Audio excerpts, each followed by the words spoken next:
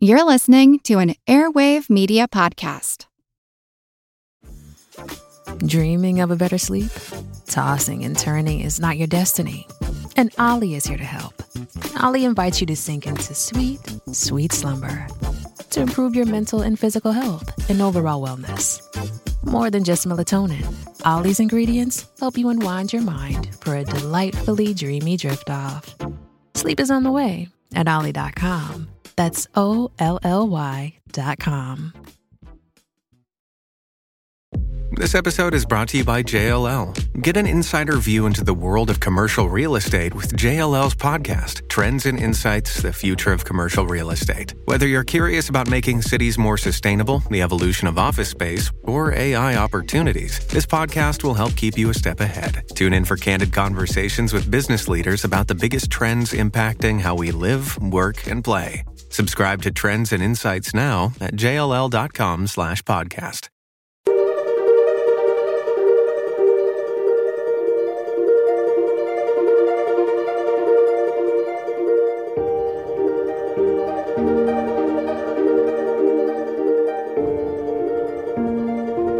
Hello, everyone, and welcome to All Creatures Podcast. Today is a dream come true for Chris and I. On this podcast, we'll be talking with wildlife conservation and TV host, the one and only Jeff Corwin. As a trained biologist and wildlife conservationist, Jeff has traveled the world and hosted several famous wildlife shows over the years to include Going Wild with Jeff Corwin on Disney, The Jeff Corwin Experience on Animal Planet, and one of my personal favorites, ABC's Ocean Mysteries and Ocean Treks. So we're so excited to have Jeff here today and learn more about how his curiosity, hard work, and love for nature and animals has helped shape his incredible career. And today we'll be discussing with Jeff a new series he is hosting called Wildlife Nation on ABC. It's a series that focuses on wildlife conservation in North America, and it airs every weekend and is currently the #1 spot in its time block. So welcome, Jeff. Thank you for being here today. Hello. I'm delighted to be with you guys. Oh yeah, no, this was amazing to be able to I know you have a really, really busy schedule, and for you to be able to carve some time out for us and all of our listeners around the world. Jeff, just to start off, I mean, this was the one question I just really wanted to ask you a lot, because, watching you over the years, inspiring all the children, the younger generation, about animals and animal conservation. What's the Jeff Corwin origin story? When did all of this start for you, when you were like, okay, this is what I'm going to do with my life? Well, Chris, it began when I was about 6 years old. My dad was not David Attenborough, and my mom wasn't Jane Goodall. Mm-hmm. Although I'm lucky to say today I've had a chance to work with both of those icons. But my dad was a Boston cop and my mom was a nurse, and we lived in an urban environment. And the only time we ever saw wildlife is when we visited relatives that lived in places like that. And when I was 6 years old in my grandparents' backyard, I found a garter snake. And that was kind of like my gateway nature drug that got me into science and nature. That was the lightning bolt that really inspired me and ignited my passion for nature. Did you get that? I did. Yes. Sorry, I'm having a fangirl moment, so you'll have to. I mean, I could expand more, but I think that's kind of how it all began. Yeah, sure. It all began with finding that snake, and the day I found that snake, this garter snake, as this 6-year-old kid living in Quincy, Massachusetts, that was the day that I knew I would work with animals for the rest of my life. That was the day I became a naturalist. And if you know anything about snakes, they're the ultimate creature of habit. So I was able to study and observe this snake until I was 8 years old. And then when I was 8, the neighbor to my grandparents had decapitated that snake right in front of me while I was watching it. And that was the day I became a conservationist. I realized that good people make bad decisions when they lack information. And it was a very unconventional journey. I spent a lot of my youth in the woods, like most naturalists, but I became very active and in wildlife rehabilitation with the local vet who was doing this, took me under his wing when I was a preteen. And then by the time I was a teenager, I was spending a lot of my life in rainforests in Central America. And my focus up until graduate school was on rainforests. I created an NGO that focused on conserving rainforests right about that time when rainforests were on the forefront in the mid to late 80s, early 90s. And that drove me to have these kind of really awesome wild adventures. And that started to get featured in media.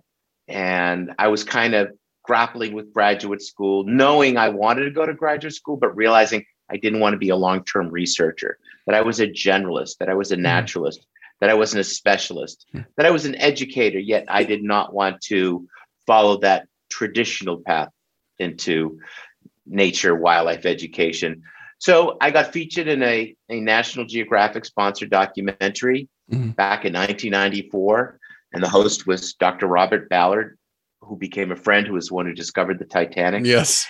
and he took a shining to me. And it was from that experience that I thought, you know what, this is what I want to do. I want to work with media.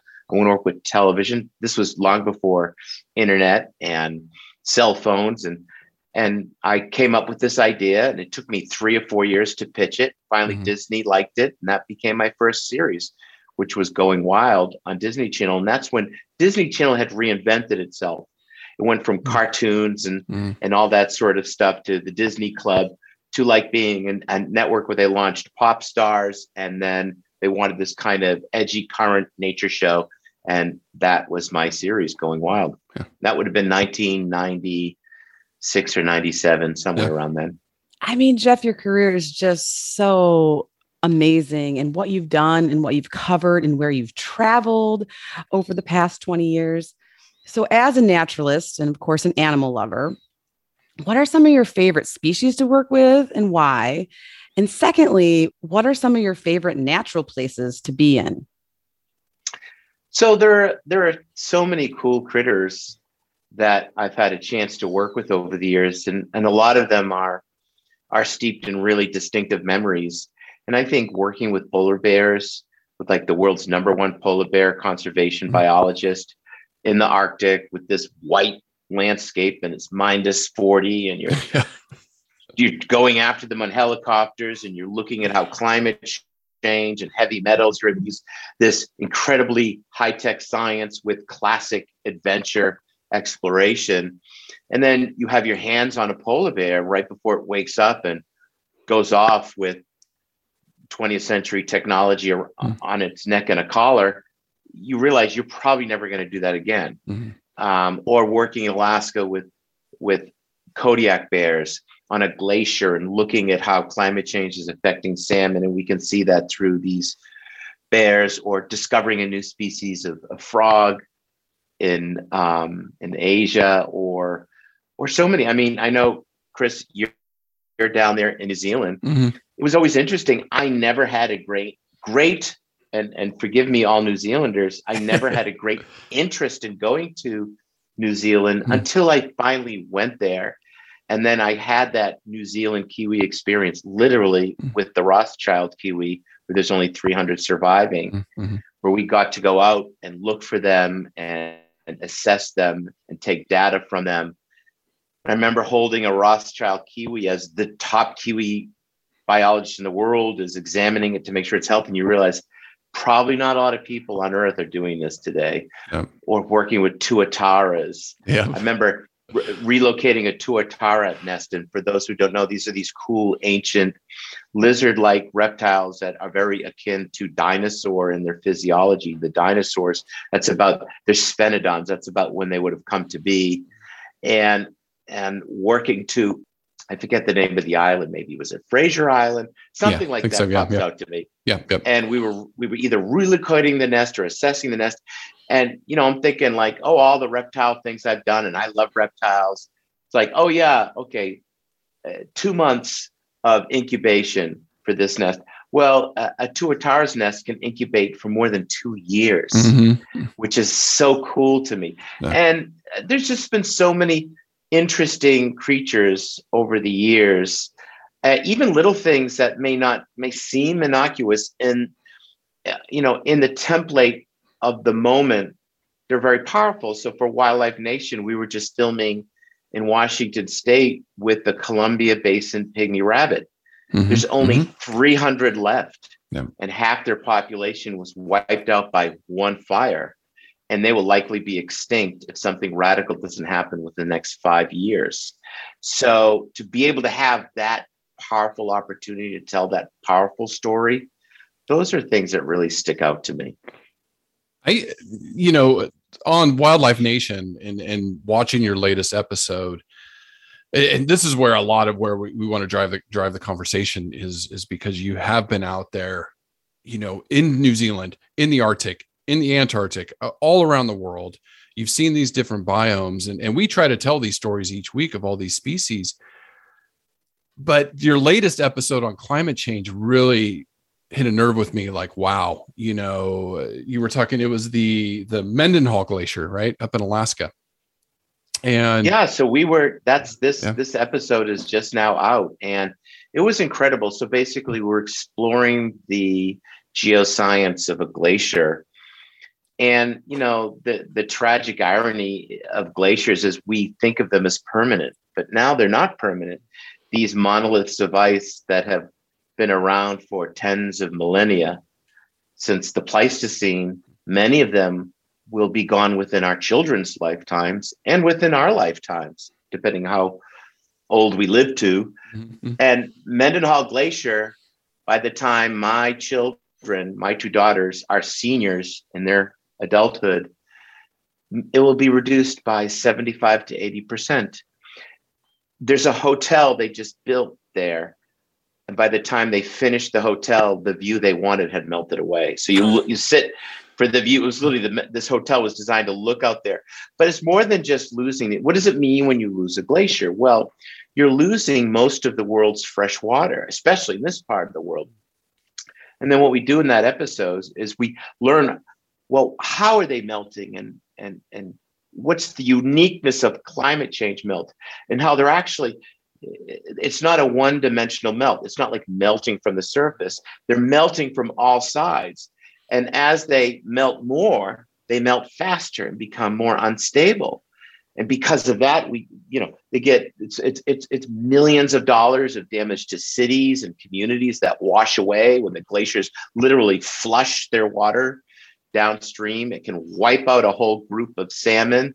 It's changing the water chemistry that the salmon need to spawn. We were able to show that throughout this. So it begins on this incredible glacier and ends with tiny salmon and cutthroat and rainbow trout in a remote stream. But all of those streams and rivers, their future will be determined by the health of the glacier above. And they will disappear.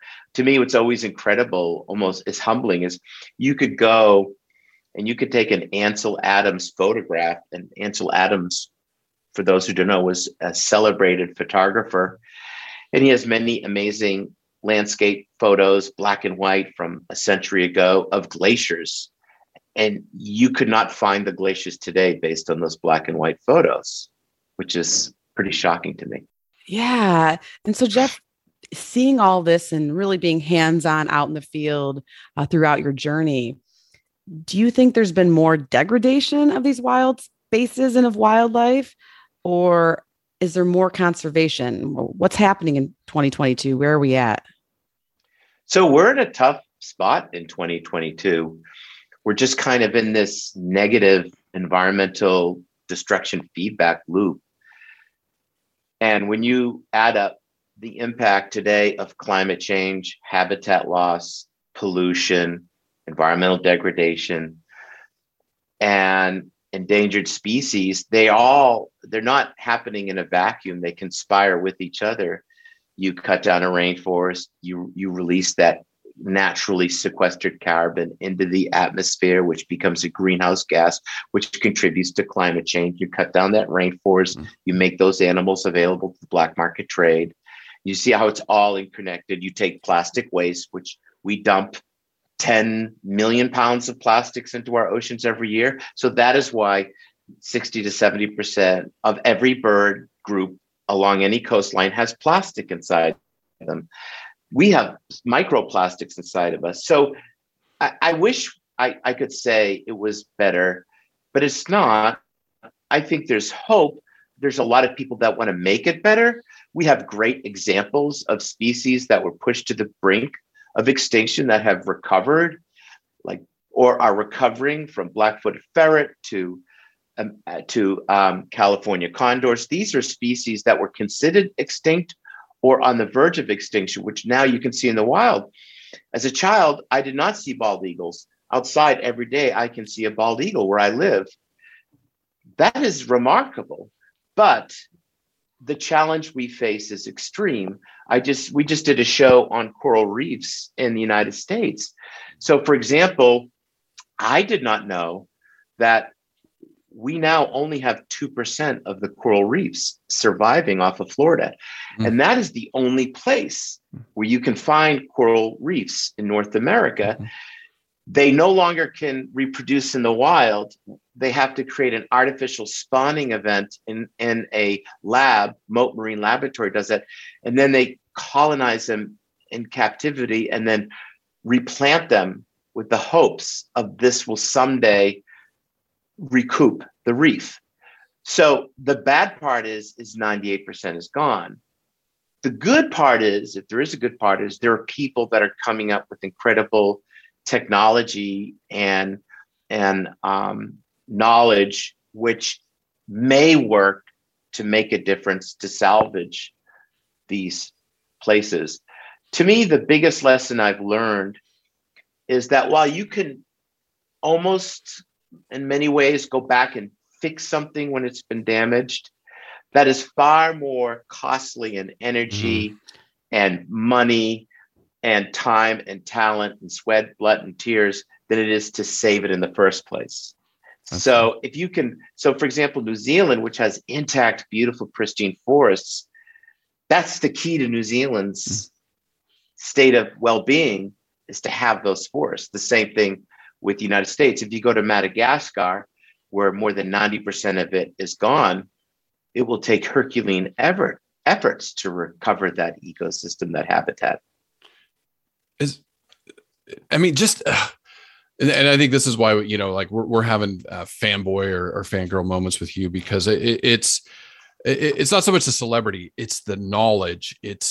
It's the experience that you've had. We've been doing this podcast for 4 years and we're telling these stories and we're getting this picture of the world, but here you are traveling to all these places, seeing all these places. So as you continue to build your legacy, what's your ultimate goal, as you continue with Wildlife Nation and beyond, from what you've seen the last 20 years, where do you see yourself in 20 years, but helping conservation efforts?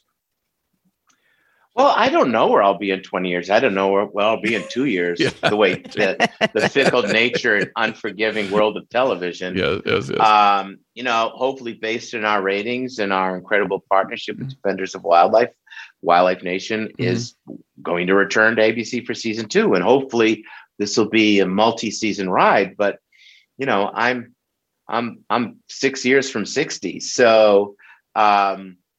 And I've spent most of my life around the world. I'm 8 months in the road pre-COVID, doing 20 to 30 countries a year for work, which I love.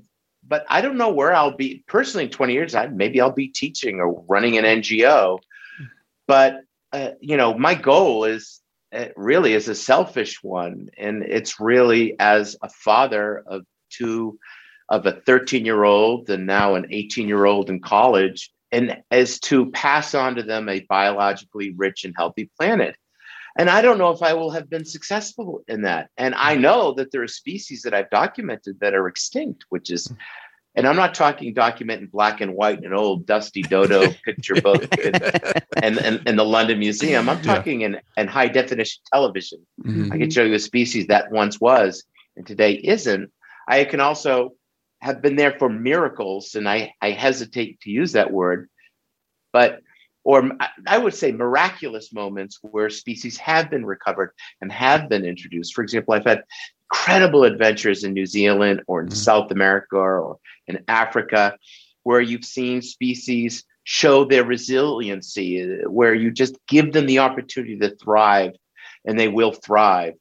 And for me, those are moments where you can sit back and say, these folks are a job well done, and I get to share their story. Something else that I'm so excited about, and I can look at the lens of my career over almost 30 years of this career on TV, just done, 26, 27 years. So when it first began, it was a whole bunch of white guys telling stories of nature, or, and typically in an episode of Wildlife Nation, you're only going to see one reasonably good middle-aged white man, and that will be me. So 80% of our scientists and principal experts are people from all sorts of backgrounds, and 80% are women. And that to me is the most exciting thing for me to share with my daughters. Both of them have an interest in science, that look at these incredible scientists that I'm featuring that are doing groundbreaking, save the planet stuff. And they're women, which are exercising the most important power, which is the power of the planet. So, I mean, that to me is an exciting thing. We just did an episode where all our scientists were women, and it was all about climate change and elephant seals and plastics and saving the West Coast. And, to me, that was pretty awesome. Yes, Jeff, I really want to dive into this new series, The Wildlife Nation on ABC. So I know it's supported by the Defenders of Wildlife. I wonder if you could maybe touch on that organization and what their mission is, and how our audience can check it out, and how people can view past episodes or stream them, especially for our international audience. Sure. So it's a brand new series. It has an interesting evolution backstory in that. So I touched on traveling quite frequently. So before COVID, that year, I went to 26 countries. I think I covered nearly 1 million miles of travel, and I was home for 2 months that year. COVID happened. I was home for 2 years. I went on a plane once. Wow. And then we just came out of all this ugly, divisive politics. And we now live in a world where there's alternative science, where you can reach into the ether of the Ethernet and online and find, you can validate things that are simply not true when it comes to science, where everyone can be right. You can't always be right. 2 + 2 will always be 4. So if you say it's 5, you're wrong, even if you found some extrapolation on the internet that says 2 + 2 is 5. And my goal, so during this, I realized that my life had changed dramatically, that I would not be getting on a plane anytime soon and be doing a story on rhinos in Africa, even though that story needs to be told. And not only if I could get there, the scientists that are working there, they're dormant. They're not doing the research. So I thought, well, what if I did a series that celebrated North America, that celebrated the wild places and the wild species that make North America so spectacular? Because in many ways, the United States, the US, through tearful mistakes and negligence and triumphs and discoveries, has been the pioneer in global conservation. We invented the concept of a national park. It's where science became a real career in the natural sciences. Of course, many countries do that today, but the whole idea of having whole departments of governments focused on species management and natural resources, this is a uniquely American idea that is now worldly shared. But I thought, well, wouldn't it be cool to do a series that focused on the United States and North America, the incredible wildlife that live in our backyard, and the challenges we face, but approach that in a positive, empowering way of hope, but the roller coaster ride is on adventure and discovery and journey. And through that thread, we can get into the details and minutia of science and climate change and what causes an endangered species and why are fires today in the West different from fires a century ago, and why is the reef disappearing off of Florida, but how can we fix that?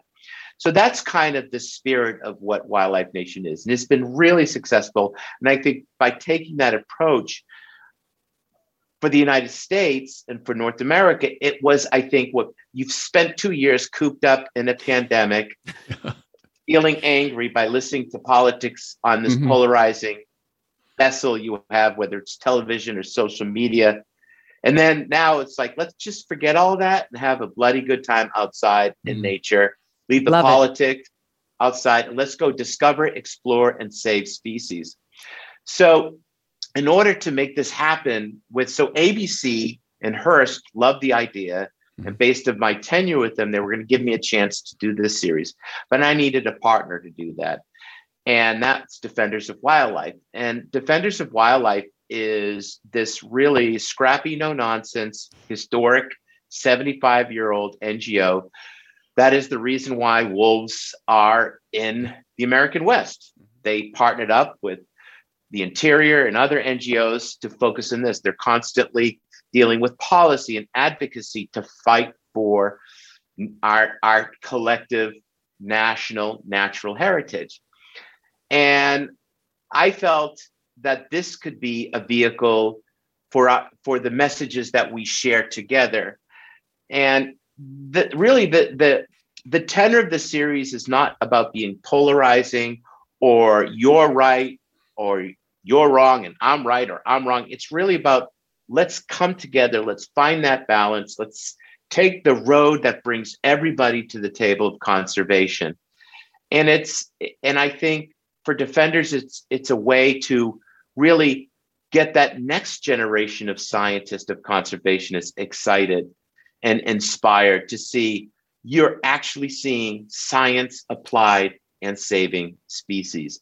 And that's what we do each week on Wildlife Nation. And we're very blessed to have Defenders as our partner to deliver these episodes. Hey there, fellow supermoms. This is Angie from All Creatures Podcast. Are you juggling a million things at once like me? Between work and podcast deadlines, after school sports, taking care of the kids, and of course, all of our pets, finding time to cook nutritious lunches and dinners can feel like an impossible mission in my house. But guess what? I've found the ultimate lifesaver, Factor. Picture this, delicious, chef-crafted meals delivered right to your doorstep, ready to heat and eat whenever you need them. No more stressing about what to cook or spending hours in the kitchen. With over 35 mouth-watering options each week, including keto, calorie smart, vegan, and more, Factor has something for everyone in the family. My husband and I are loving the vegan options, and we are also enjoying their amazing add-ons, from snacks to yummy smoothies. Factor isn't just convenient, it's budget-friendly too. So say goodbye to expensive takeout, because Factor meals are dietitian approved and cost less than dining out. Plus, you can customize your plan to fit your busy schedule and pause or reschedule deliveries whenever you need to. And the best part? Zero prep, zero mess. Just pop a meal in the microwave and boom, lunch or dinner is served. So choose Factor, because every supermom like you deserves a break from meal planning without compromising taste and health. And we all need more quality time with the creatures we love. Head to factormeals.com/creatures50 and use code creatures50 to get 50% off. That's code creatures50 at factormeals.com/creatures50 to get 50% off. Hello, everyone. You may recognize me as Gabby from the History of Everything podcast. And my name is Brenna, and you don't recognize me from anything yet. Together, we're two scientists who explore all of the weird little questions and conspiracies of the universe in our new podcast, Mystery of Everything. Everything has an explanation. We hope. But that is what we're here to figure out. We will dive into the science behind many popular conspiracy theories, such as vaccines causing autism, flat earth theory, and was the moon landing fake? And if so, why the heck would anyone even do that? But it's not just conspiracies. There's a lot of cool mysteries that we will attempt to use science to explain, such as near-death experiences, what made the Vikings go berserk, and can I control my co-host with MK Ultra? Wait, what? Anyway, make sure to check out the Mystery of Everything podcast everywhere where you find your podcasts. Oh yeah, my dad's supported them my whole life. You know, I always saw with the mailers and way back in the day. So they're a great organization. Shooting Wildlife Nation, and then maybe, you know, in the past 20 years of your career, is there a day that stands out that just, maybe it wasn't the best story to tell, but it just hits you in the gut and you're like, okay, I need to do more? You know, like, did you go and like you said, you've seen species that are now extinct. You know, do you go somewhere in the world or in North America and go, you know, like the glacier episode, and go, wow, I've got to do more? It really just drives you. You know, I don't know if you can tell our listeners any of those stories. Well, I think, unfortunately or fortunately, there's an embarrassment of riches of stories just like that out there, where each episode, I wouldn't say it's a kick in the gut, but it really is a sense of urgency, like, oh my gosh. So we did this really cool story. I mentioned this species, and I only mentioned it because it's like something like if you said, hey, Jeff, we're going to send you, we're going to put you on a plane for 6 hours, and then you're going to go on a 6-hour drive in the middle of nowhere, and it's going to be miserable weather in these foothills and these deserts, and you're going to feature a tiny bunny. I'd be like, no, thanks. But then when you look at the story and what it's about, it becomes so compelling. And it is about this rabbit species that was once one of the most abundant rabbits in the Americas. And now, because of one fire and this deadly rabbit virus that is now pioneering its way across North America, colonizing and wiping out rabbits, this little tiny bunny that's only adult this big, the tiniest bunny in the world, is on the verge of disappearing. And you realize that every living species has a place. No one species is greater than another, for they're all significant, and in many ways reflect some keystone presence or contribution to their ecosystem. So without this species of little bunny, the Columbia Basin pygmy rabbit, an incredible resource is denied for most of the predators out there, from birds to snakes to mammals. In this very austere prairie desert-like ecosystem on the other side of the Cascades, I didn't have no idea, were instrumental in reinfusing energy and nutrients by going down, creating burrows and bringing all that nitrogen up to the surface, for which the plant life depends upon. So what happened to this rabbit? Well, these fires came, and the fires, literally one fire last year, wiped out half the population. So you're going out with this team effort with zoos and universities and state and federal agencies, and they're going out and catching these rabbits, trying to breed them in captivity or actually in enclosures, in situ, in the wild. And then they're coming up with these state-of-the-art vaccines. And incredibly, there was not one anti-vaccine rabbit. They all took the vaccine. And smart rabbits. Yes. Mm-hmm. And so, but you realize this is, I don't want to say it's an experiment, but it's a bold endeavor where it's kind of like, all right, we stuck our thumb in the hole and that didn't work. This cork did. So now this is our last effort to save the species. And I remember I was so exhausted when I showed up. And I was, not that I was jaded, but I was tired and I was trying to wrap my head around this story. And I overheard one of the principal scientists say to another one saying, oh my gosh, they're really here and they're going to tell our story. And I almost broke down. I was like, I have a job to do. And that was like my kick in the gut. So that story to me was as thrilling as being in Kodiak on a glacier, putting a satellite collar around a Kodiak bear sow or discovering a new species. That to me was this moment, like we were there to tell the tale. And maybe next season we'll tell where that tale goes, either good or bad. Or even like places where, like, and if you've watched Ocean Mysteries, we had a chance to go to all the world's oceans and look at corals. Well, that series now is 16 years old, or maybe a little less than that. And I remember being recently on a place that I was there that I remembered as this spectacular, magical diving experience. And we were diving there, and I said to this marine biologist, I'm like, man, where are we? I thought you were going to take me to that beautiful place we love. And he went, you're here. It's gone. It's just gray. Coral bleaching, climate change. And I thought, this story has to be told. But more importantly, this is what we need to do to fix it. And I think the whole urgency today is, it is not too late. And while there is great loss and challenge when it comes to conserving our heritage that is wild, there is great glimmers of success and hope to inspire us to move forward. So there is not hope, but arguably, actually, I believe firmly, we are probably the last generation to determine what the quality of nature will be for the next generations to come, well into the future. We will determine what coral reefs are like in Australia. We will determine how much of the Amazon survives and the species that live in the most biologically richest ecosystem on the planet. This will be for us to decide. So what will that decision be? Yeah.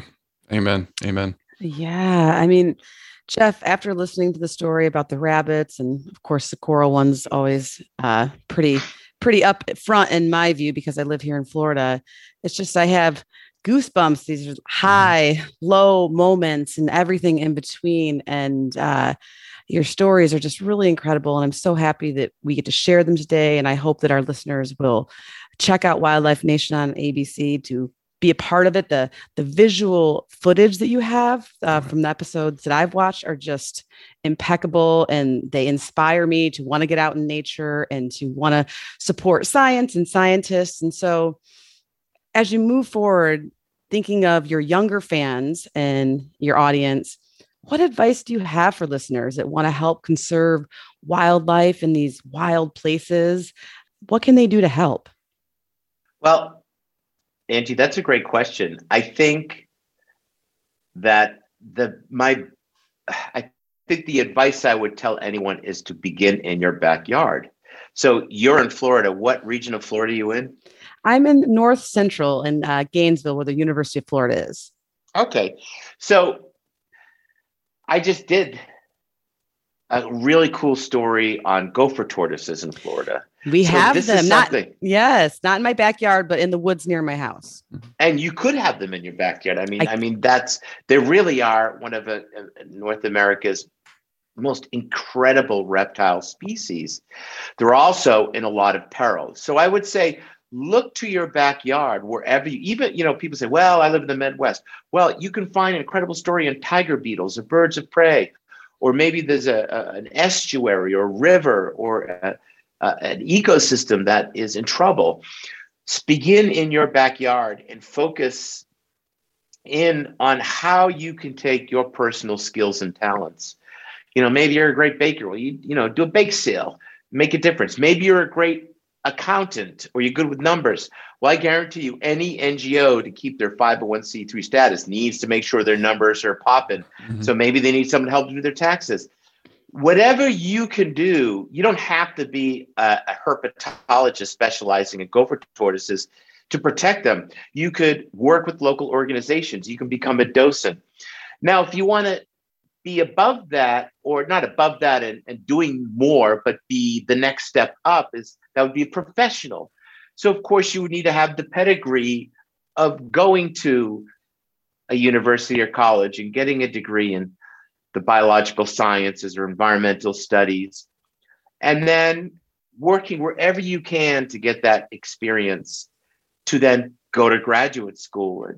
And really, if you want to have a career where you are working in natural resource management, you would need to go to a university that meets your educational needs and interests, and then get some level of graduate school today that is really, you don't have to be a PhD and write a book, but you know, even if you want to be, you know, you want to work as a naturalist in a museum, they want that experience, that education, and get lots of field experience. But the great thing is, if it's what you love, you're literally exercising the muscles of the things you love. So you're making yourself to be the very best you can be in that area that is your passion, that you care about the most.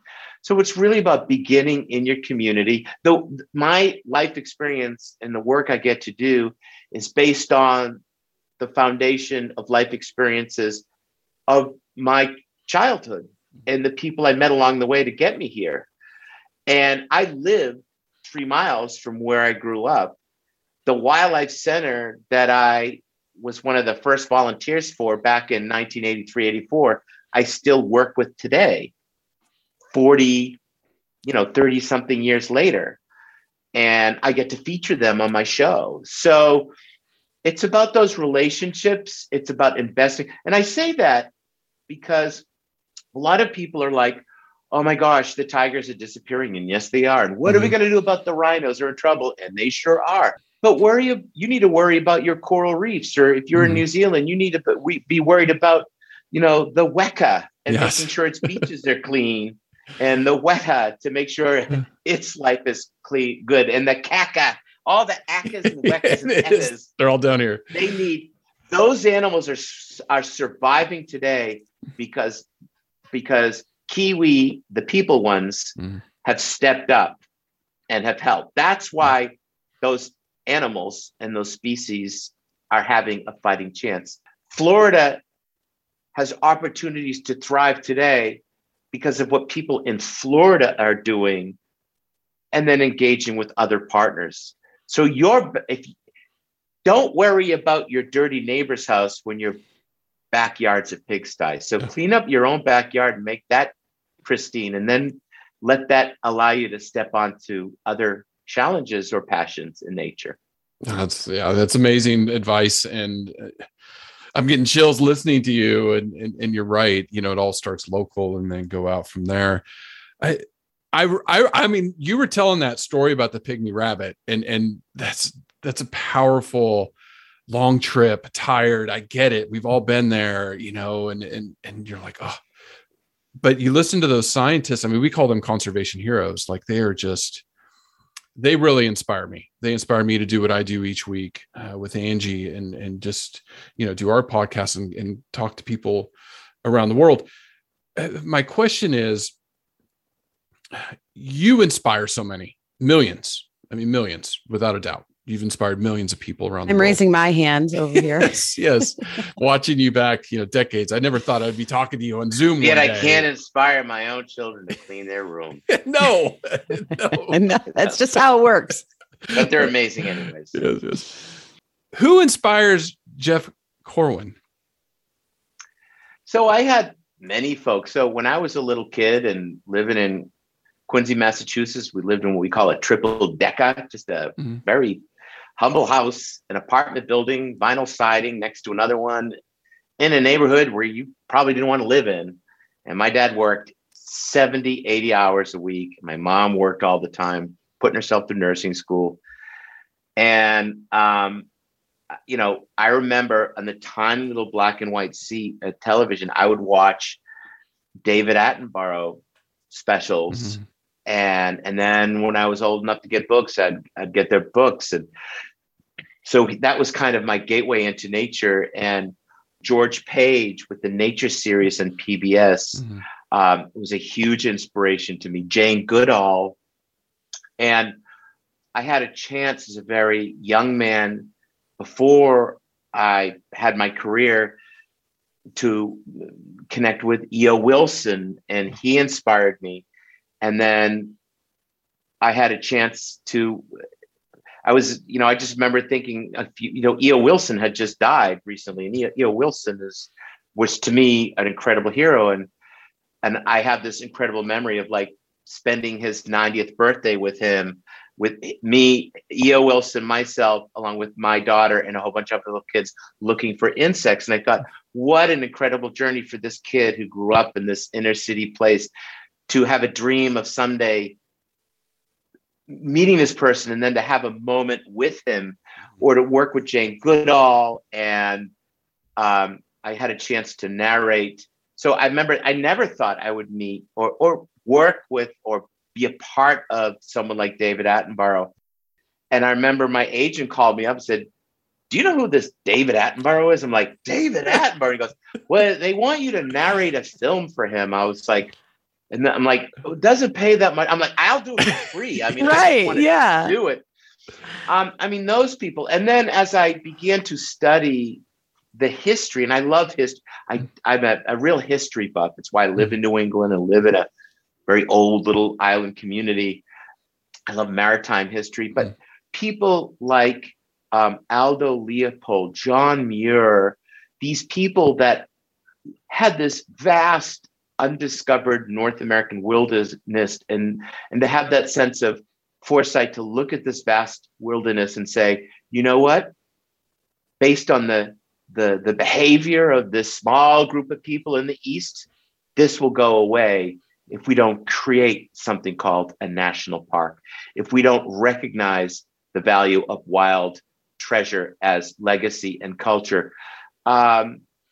Rachel Carson, if you look at people, people think, oh, Rachel Carson, Silent Spring, what a great contribution. Her career was almost destroyed by the chemical industry because of her book, Silent Spring, and what she proposed was happening to our birds and wild species because of chemicals, because of modern agriculture. We have bald eagles today because of her. Mm-hmm. So people like that were huge inspirations to me. That's awesome. Wow, that's incredible. David Attenborough, and man, you have E.O. Wilson, yeah. Yes. Or people. I mean, I just, someone like E.O. Wilson, people don't realize what his contribution, he created the whole the OEB, organismic evolutionary biology movement. Mm-hmm.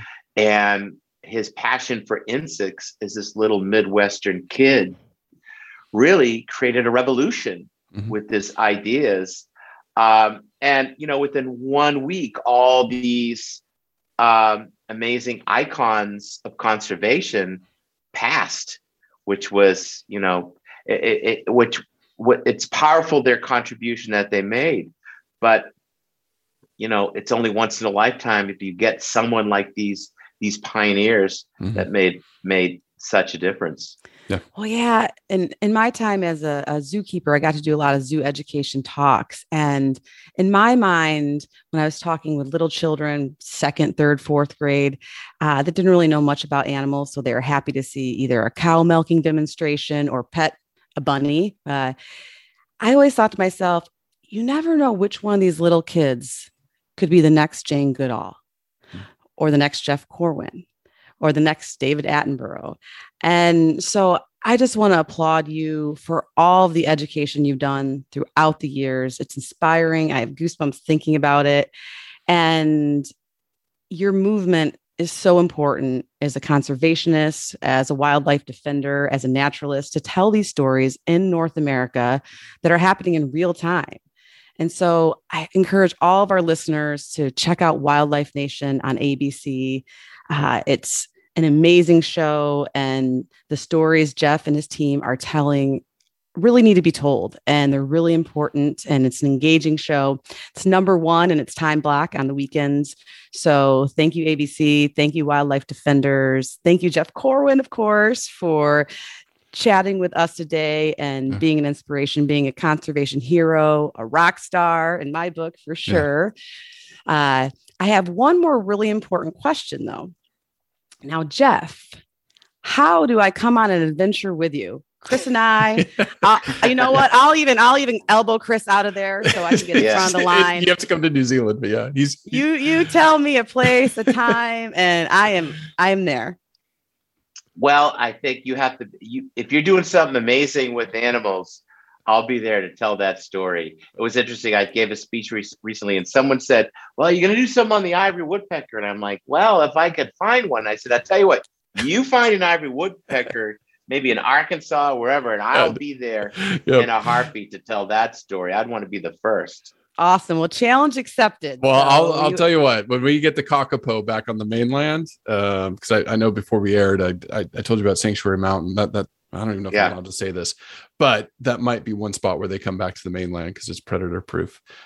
We'll go look for Kakapo. So I love the Kakapo. That's a cool critter. Yeah. So anyway, thank you, Jeff. Angie. Yeah.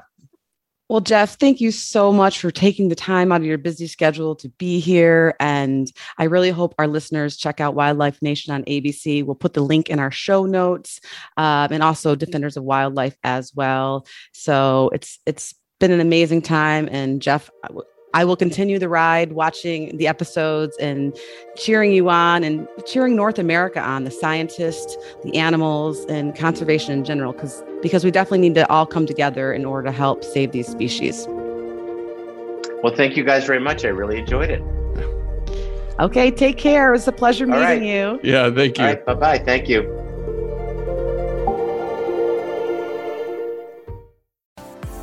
Are you looking for a podcast your whole family can enjoy together?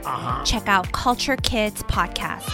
Our adventures will ignite your curiosity for culture, traditions, languages, geography, and even pop culture with interviews from guests all over the world. Through each episode, we aim to help children become empathetic, creative leaders in their communities and help them see the beauty in our differences. And that's Culture Kids Podcast, wherever you get your podcasts.